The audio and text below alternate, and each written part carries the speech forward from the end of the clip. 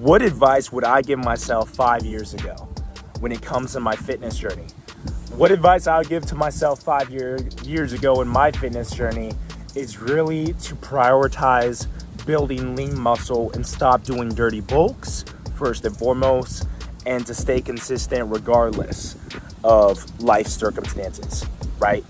So what I mean by that is 5 years ago, I was at a place where I would go into dirty bulking, trying to put on as much weight as possible, and I didn't necessarily care about staying lean year round, and I would put on as much body fat as possible during the winter time, all right?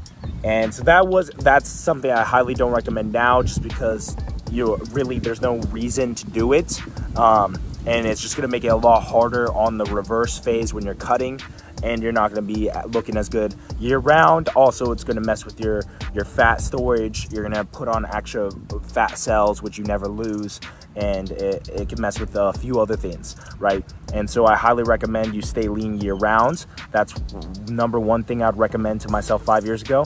And also when it comes to fitness, staying consistent with the training protocol, right? About 5 years ago, I would switch whatever I was doing like every couple months. I'd be switching different workout programs, different types of training, different goals, this and that.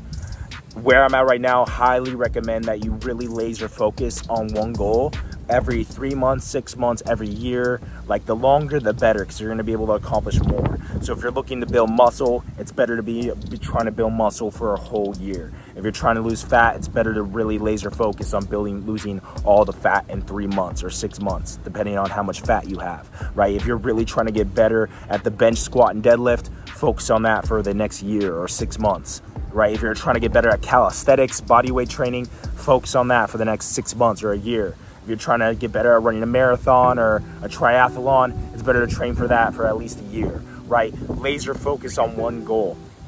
That's the advice I would give to myself 5 years ago, is really staying consistent on one goal, right? And then also I'd highly recommend getting a coach, right? Because I made amazing results when I was 18, 19, when I hired my first fitness coach when I was 18, 19, versus when before then, I was just looking at YouTube videos and random advice on Google and Instagram, which obviously gets you some results, but I got way better results when I hired my first professional coach who really helped me take it to the next level. So that's some advice I'd give myself 5 years ago when it comes to my fitness journey. All right, guys, click the links below for coaching, click the links below for free ebooks and video trainings and all of that. I'll see you guys on the next one. Talk to you soon. Peace.